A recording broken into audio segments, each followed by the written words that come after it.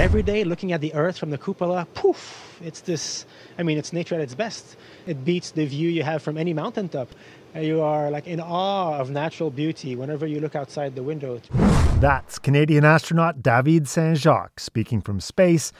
Now back here on Earth, he's our guest as we kick off Season 2 of Explore, a Canadian Geographic podcast. I think right now we're enjoying very much looking back at the Earth, and it's just a fantastic experience, and I just can't wait to get back and start telling people. We left Simpson about June 10th with a fur brigade consisting of a number of yacht boats, each manned by 10 voyageurs. For us Inuit, it means that Inuit oral history is very strong. We flew low over every inch of the country that could be. We were hoping that he would fire at us. I guess 160 dives or so. There are shrimp, fish swimming around outside. It's just fabulous here. Well, I'm a first for Canada.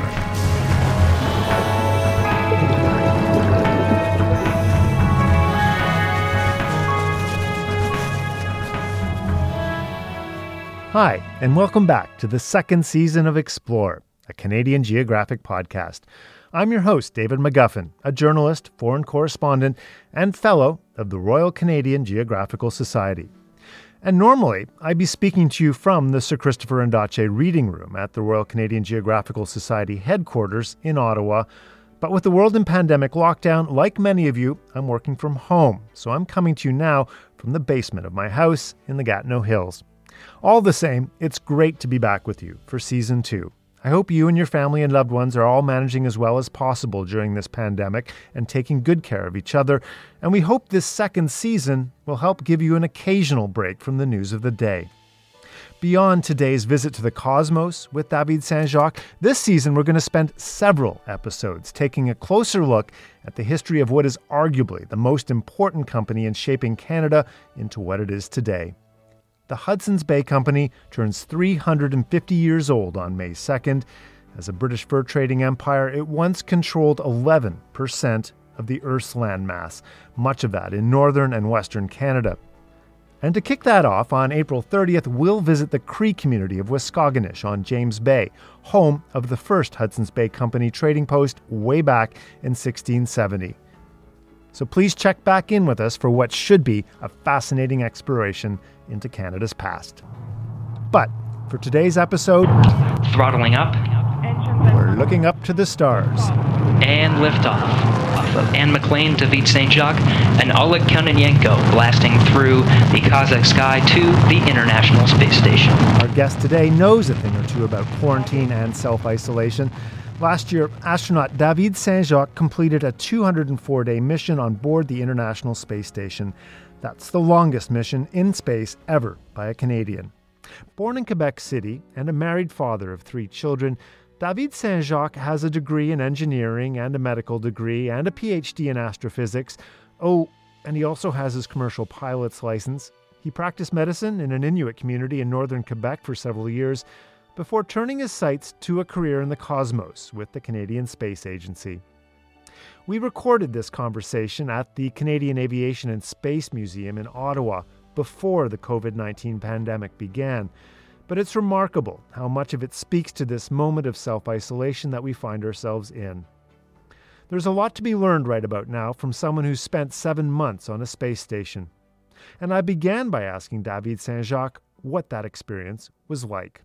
It didn't feel that long. I could have stayed longer. You get into a rhythm, and I felt like maybe this is like what it feels like to be a monk. Do your task well every day, and there's satisfaction in the competency that comes with repetition. The human experience of a space mission is central.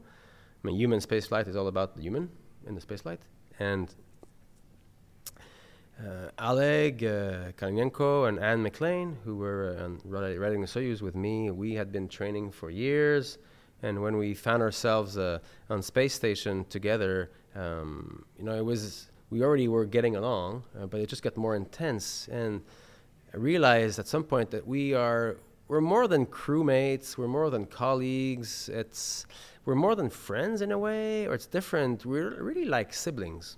You quarrel sometimes, of course. There's gonna be, discussions, disagreements. You gotta make up because life has put you together, and you are going to be in the same place. So it's a really intense and really kind of deep relationship of mutual trust. It's based on mutual trust. You constantly put your life in the hands of each other, and so that respect is really anchored into technical competency and complete trust in each other's skills and respect for each other's bubble. So that aspect was really, really intense and a beautiful experience. I asked Saint-Jacques what he meant when he compared his time on the space station to being like a monk. There were like seasons on board. So we got there, and there's a season of adaptation where you're all confused, you lose everything all the time, you're learning to fly, you're completely dependent on the senior crew who was there to open the hatch for you when you got there, and they're like amazing, they can do everything. So that was a few weeks of adaptation. After the departure of Alex and Serena, there were just the three of us on board Space Station, and it's uncommon to have just three people on board the station for so long, for several months, just because of the vagaries of Soyuz launch and return. And that was the most kind of monastic part. We did a lot of experiments, a lot of maintenance tasks, but every day was like you're just trying to do the same thing a bit better. Every day you wake up, here's your schedule, talk to the ground, talk to scientists, talk to the engineers, the controllers, gather equipment, do an experiment, repair something that's broken, exercise, talk to your family, look at the Earth, rinse and repeat for months and months, and you become very, very good at it. And it's very gratifying, that experience. But that was a season of just learning your trade. Yeah. And then we had the visit of a SpaceX Crew Dragon kind of prototype mission. Completely different change of pace, very highly visible event. The first docking of another human-rated spacecraft coming to space station. Very, very exciting. Then there was the arrival of another crew. And it's like another mission starts. Completely different. You're the old guys now. Yeah, the moment these people come, then you're the senior crew, they're the rookies, they're the one having to learn to fly, asking a million questions about everything, and you realize, wow, all that monastic phase is now reaping benefits. I know my job. I am comfortable, and I know everything here. And so it was great to show them the ropes, because we passed the baton on from crew to crew like that. I was expedition 58, 59. Each expedition is that same cycle since the beginning of Space Station, to pass the baton on to the next crew, so that one day you can leave, and they're going to take care of the station. So that was the season with the new crew, and we had the spacewalk season and free flyer capture season. I got the chance to use Canadarm to grab a resupply cargo ship.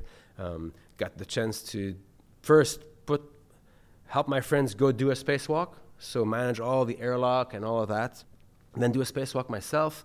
So it was a very operational season for several months. Let's take a quick break now to hear from the magazine that makes this all possible, Canadian Geographic. Want even more great Canadian Geographic content? Visit cangeo.ca/subscribe to order Canadian Geographic magazine. A subscription gets you 6 issues of the magazine each year, with stories that will entertain, surprise, and educate you about the remarkable Canadian landscape, wildlife, and people. Subscribe today at cangeo.ca/subscribe. And now, back to Explore. I then asked David Saint-Jacques what it was like that moment when he stepped out of the space station and into space. Because honestly, just saying that out loud right now sends tingles up my arms. It's interesting. So it's one of those things where you are so focused on the task, you have to actively stop to gather an emotion, right?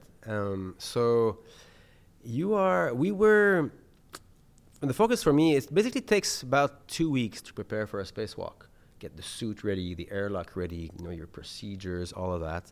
So, and you're really, really focused on not making a mistake there. And I had the chance to do a spacewalk with Anne, It was already her second spacewalk, so she was already a veteran. That's how fast you become a veteran. And so because we knew each other so well, Anne and I, we can read each other's minds, basically, yeah. So it was like the culmination of all that teamwork to be able to do a spacewalk together. And I remember when we left, she left the airlock first, and she kind of greeted me outside. And I remember looking outside, looking around, and here's the Earth behind and space station, and there she is, and she winks at me like, "We made it, buddy." Here we are in space, yeah. And it was beautiful, but we got super busy. Then you just hit the ground running. There's tasks and tasks and tasks to do. You've been studying that so hard, but then I was very lucky. There was a beautiful moment where there was a technical glitch with one of the pieces of equipment that I was supposed to install, and I called Houston and says, "Here's this problem," and question back and forth, and here comes the instruction: stand by. Okay, standing by. So I had a few minutes there, to myself. Okay, what an unbelievable luxury to be in a spacesuit, floating as a little independent satellite of the planet, standing by. And so I looked around, took a lot of photos, and I thought to myself, wow, I am here. I should not be here. This is a forbidden place. You cannot be here. Yet I am here completely comfortable because thousands of people have worked so hard and been so creative, and they come from around the world to just make this suit work and make this event possible. And I thought, wow, looking at the Earth, I said, wow, how big is a human? Wow, a human being is really small compared to the world, compared to the universe. It's impossible to even see a human being from that distance. Yet the reach of the human imagination, the reach of the human soul, the possibilities of human collaboration and creativity, that has an immense reach. Here I was on orbit, like the embodiment of that imagination. All these people, these thousands of engineers and scientists who had made this possible, they themselves had never been to space. Yet they came up with these ideas. And so I really felt like I was part of something immense, human soul, and that there's nothing we cannot do. When we put our hearts to it, when we go beyond our differences and focus on what we have in common, which is the majority, really, there's no limit to what we can accomplish. So I came back with really raised my level of confidence in what humanity can achieve, because the challenges are immense. Our beautiful, fragile planet is in jeopardy, and there seems to be no end to conflict. And the kids, the new generation, they see that all the time. They know, and nobody's more aware of the magnitude of that challenge than they are. But it was a beautiful moment to have this feeling that there really is no limit to what we can accomplish. So going to space gave me, on the one hand, a sense of the magnitude of the challenge ahead of us, but at the same time, the conviction that the absolute certitude that we can do it. Yeah. I guess if people got us in this problem, they can get us out of it too, right? That's right. Yeah. You talk about your soul too. Are you religious at all, or? I'm a spiritual person, I would say. Like I crave meaning in everything I see and everything I do. There is, people have different kind of solutions to that quest. I think it's at the bottom of the human heart, this, kind of fear in front of death, and this sense, a strong desire for a meaning to it all. And so we find different solutions to that deep question. For me, I've always sought that through understanding of how things work, I would kind of get a bit closer to it. So clearly not, I'm not going to get to the end of the problem that way. But I think it's life is like a gift that we're given, and here we are. Might as well do something interesting with it. Right. And being out there, like looking into the cosmos like you were, like sort of unfiltered in a way, I mean, were there moments there that changed your spirituality or? So I think that moment I described about on the spacewalk is really the crux of it. This vision that beyond the fragility of the individual person, there is humanity that transcends us, and that has huge reach and huge potential and huge power. And that might explain why, as you become an adult, we kind of all tend to live a bit more for others, to seek something bigger than ourselves that we can live for, because even though sometimes it can look like a sacrifice or you're giving away yourself, it's not. It's a source of growth. You just of empowerment in a way, to have the privilege to do something for everybody. Yeah. So when I interviewed Roberta Bondar, she described liftoff, and this was in the space shuttle, obviously, though. She said it was so far from Star Trek and Flash Gordon. This is like the most rudimentary tin can possible.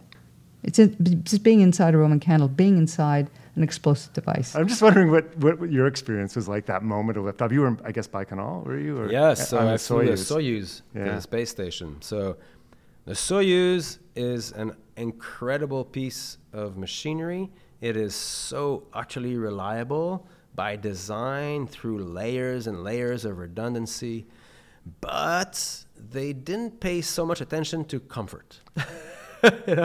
It will get you to space safely for sure, but your knees might hurt. So my experience of liftoff was just like that. I trained for years in the simulator, and the Soyuz simulators in Star City in Moscow are perfect. I mean, they are actual Soyuz capsules, so you really know the environment very, very well.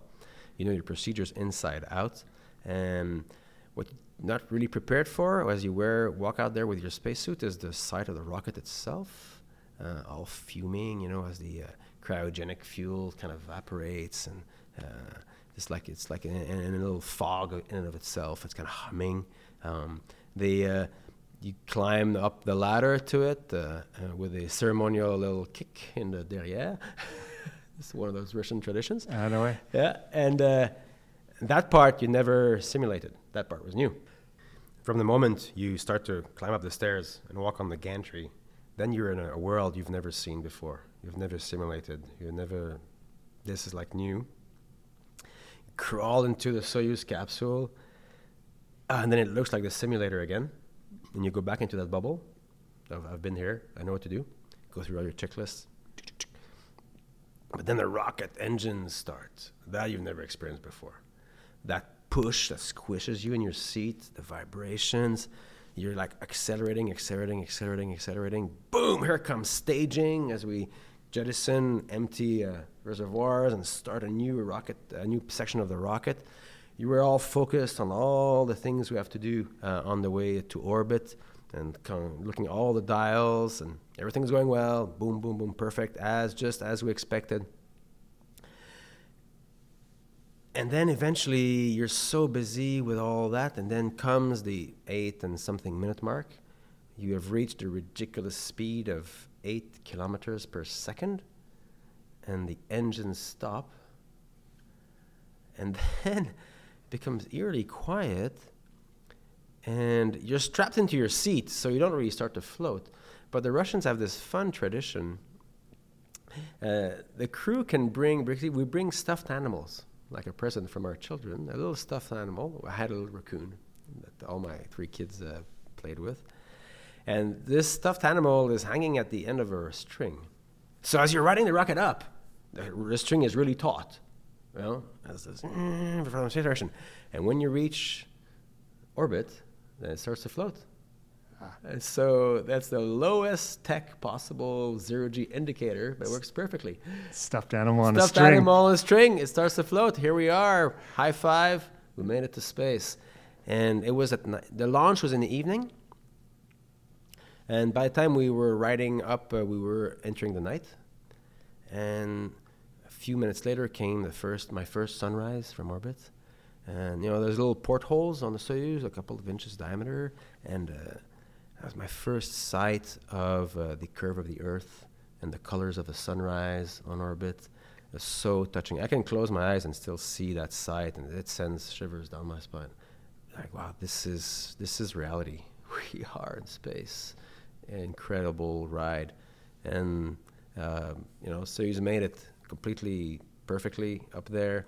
Then a couple more hours as we inch our way towards space station and docked, clunk, and here we are, attached to the space station. A couple of leak checks, opened the hatch, and our friends welcomed us to space. It was all, and it's bizarre. You enter space station. We've spent so much time training in the mock-ups at Johnson Space Center and in Star City. Everything was somehow familiar, but completely weird because you're floating, right? But you've all seen it on video before. You've been in those mock-ups, but it's just so strange to be floating. And the first thing that my good friend Alex Gist, the German astronaut who was our commander at that point, did is he brought me to the cupola to have a view of the Earth by now in full daylight. Which is kind of a glass dome. It's like a dome on the belly of station, so it's looking at the Earth. Beautiful. And you can kind of curl up in a little ball completely inside that dome, like the turret of a tank. I was gobsmacked. Yeah. It's so graceful to see the Earth. Yeah. The iridescence of the atmosphere is unbelievably beautiful. Yeah. That blue light, that blue glow, and the clouds, and at night you see the cities, the city lights. You see where humans are. It's just kind of quietly, gracefully turning there on the black velvet of space. And you look around and everything else you see is the moon, which is just a big rock, the sun, which is a ball of fire, stars that are impossibly far away.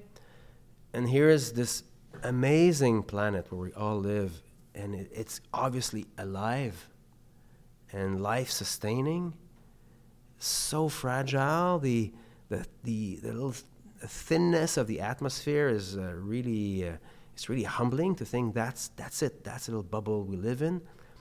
The oceans are like a paint of varnish on the planet. That's how thin they are from that scale. So it's the only living place, this oasis, in an otherwise completely dead and sterile environment. It was really touching. Yeah. And to have that daily connection with Earth from such a perspective meant that, paradoxically, perhaps, you didn't feel like far away from nature. Yeah, interesting. You had like the best nature show every day. Like the sight, that exhilaration you feel when you're on a mountaintop and you look around.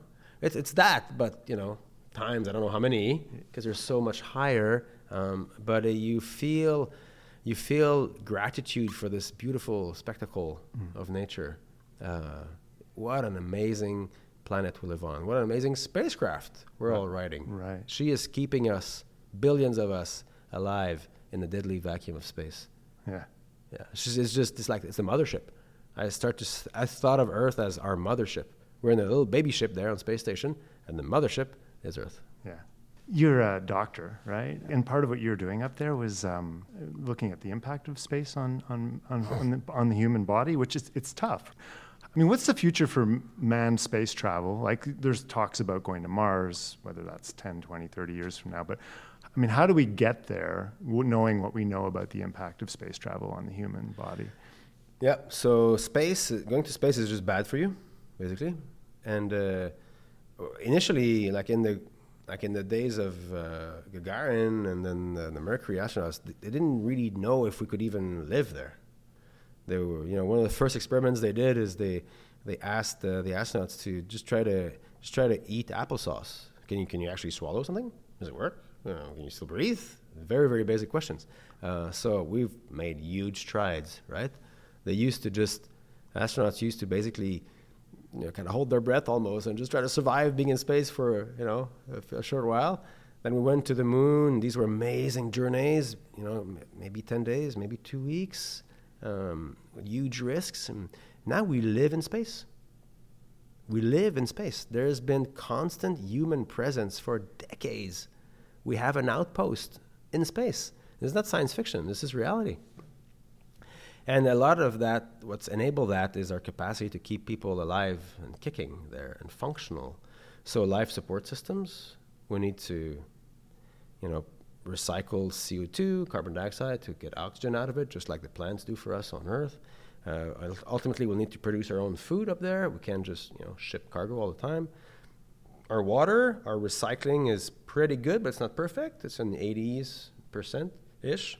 We need to go to as near 100 as we can. Basically all our urine is recycled. Mm-hmm. All our perspiration from the air conditioning system is recycled. Just like here on Earth. Every piece of water that we drink, ultimately we end up recycling in a way. Nature recycles water for us. So there's that, and then there's medicine. Helping astronauts stay healthy up there. There's so many challenges for your body. Your bones kind of dissolve as you get there because if you're not using them, because you're floating around, everything is so light, your body thinks you're a couch potato. Yeah. And so you lose your muscles, your tendons, your bones. So you get through exercise, you can stimulate that, but it's a fine balance. Your vestibular system, your immune system, your cardiovascular system. Psychologically, there's huge challenges also because of the confinement, the difficult environment. On human relationships aspect also. So we have made huge strides over decades, and now it's pretty good, but it's not perfect. Yeah. And the biggest challenges to go to Mars is not to go to Mars. We know how to go there. We've sent several rovers and probes. We know how to go there. Can we send people and trust that they will survive the trip, survive the exploration, and survive the trip back? That is the big challenge. And it requires basically, again, huge strides in recycling technologies to recycle our water and our air, grow food locally, huge strides in energy management and production, maybe in situ utilization. Can we make, if there is, as we think, ice on Mars or on the moon, if we go to the moon, can we, using ice and solar panels, maybe we can make hydrogen and then therefore fuel. We can make water. So we'll need big strides also in cancer risk reduction because of the danger of exposure to cosmic radiation when you leave the protection of the Earth's magnetic field. Right. So is this all doable, do you think, though? It's all doable because the human imagination has no limit. Yeah. It's doable, and I think it's the way I like to see it is, space exploration will never be like the priority of humanity, of course. Priority are things like healthcare, education, safe security, employment, the economy. That's what we need to live. But we have to keep a little fraction of our energy for dreaming to progress. That is how humanity has progressed. That's how civilization has developed.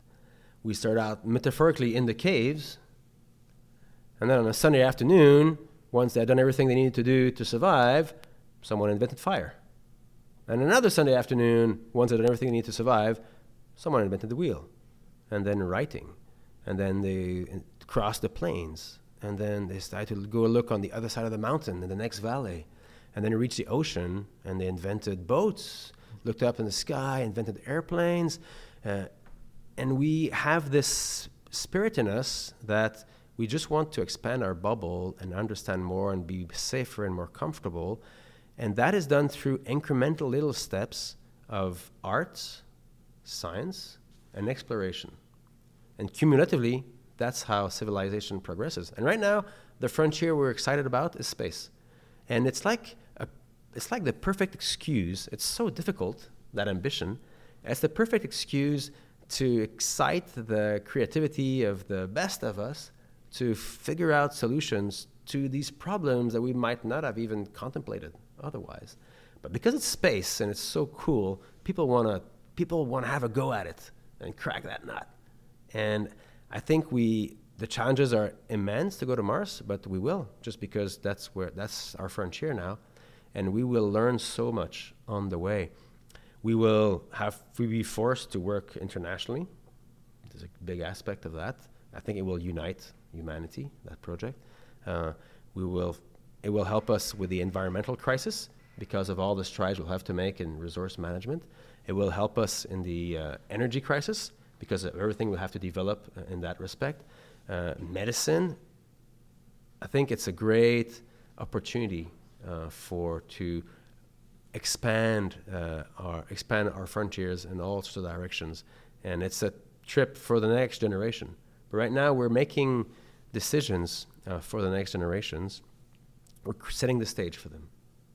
We have decided to go forth with the Gateway program, so Canada will contribute robotics to a future kind of like a station, not around the moon, but in the cislunar space, we call somewhere in a gravitational balance between the Earth and the moon. Yeah. And then we'll provide artificial intelligence enhanced robotics for that. We're looking at providing deep space medical healthcare for future deep space missions to enable the autonomy of crews, and that will help us, of course, on Earth.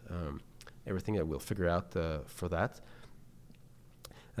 There's also, there's a bunch of projects that we're pursuing. Yeah. And yes, you're asking, can we do this? Of course we can. Yeah. Of course we can. We just need to choose to do it.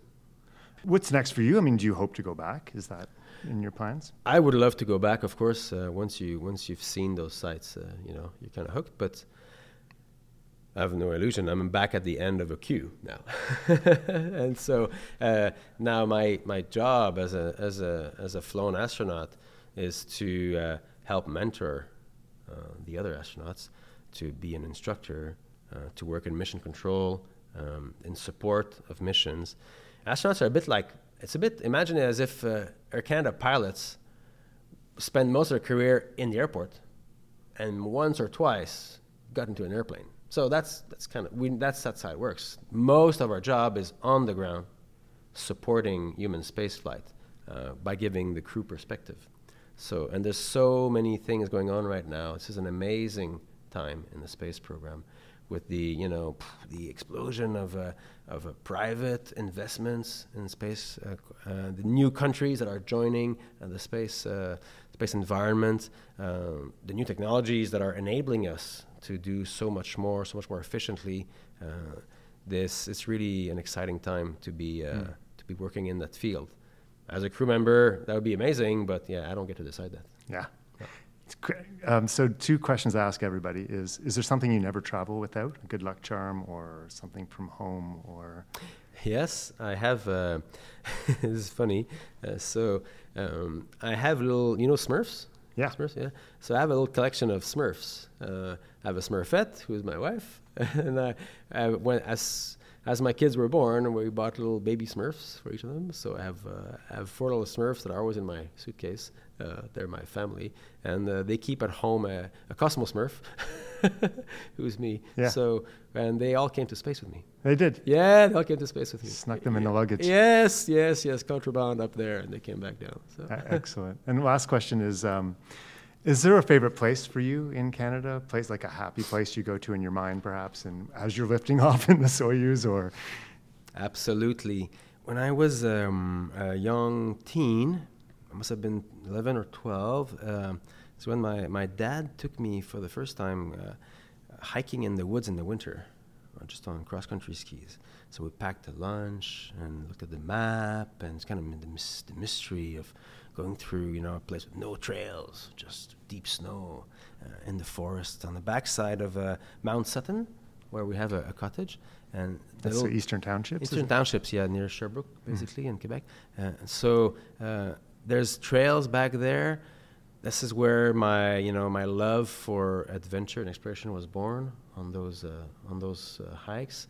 Whenever I can, I go back on those trails, and I can close my eyes and go back there right now and see the amazement through the little boy's eyes of the joys of just exploring. You're a bit short of breath, and it's cold air, and you got to you kind of figure out where you're going, and you never know what's coming in the next corner. It's just exploring the world around you. I love to go back to Nice. to that There's something place. about the woods, the quiet of the woods in winter too, which must be almost like space, I imagine. It is. There's something zen about it. Yeah, this like muffled sound by the snow. Yeah, and you're in a little bubble. You hear your own breathing. You see the exhalation. There's huge parallels with that environment and that spacewalk I had the chance to do. I think maybe in a way I think I've put a lot of energy trying to recreate that feeling that I had just in the woods, discovering a little piece of beautiful Canada.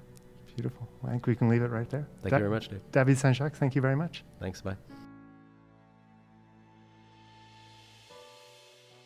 That was David Saint-Jacques, Canadian astronaut and Royal Canadian Geographical Society Fellow, on this first episode of Season 2 of Explore, a Canadian Geographic podcast. Join us again on April 30th as we begin our journey into the history and impact of the Hudson's Bay Company as it turns 350 years old. That's it for this episode of Explore. Thank you so much for listening. Please subscribe so you don't miss any future episodes. If you enjoy Explore, why not give us a 5-star rating or even write up a nice review? It would mean a lot to us and to the future of the podcast. So, until we explore again, I'm David McGuffin. I think right now we're enjoying very much looking back at the Earth, and it's just a fantastic experience, and I just can't wait to get back and start telling people We left about it. Simpson about June the 10th with the fur brigade, consisting of a number of yacht boats, each manned by 10 voyageurs. For us Inuit, it means that Inuit oral history is very strong. We flew low over every inch of the country that could be. We were hoping that he would fire at us. I guess 160 dives or so. There are shrimp fish swimming around outside. It's just fabulous here. Well, I'm a first for Canada.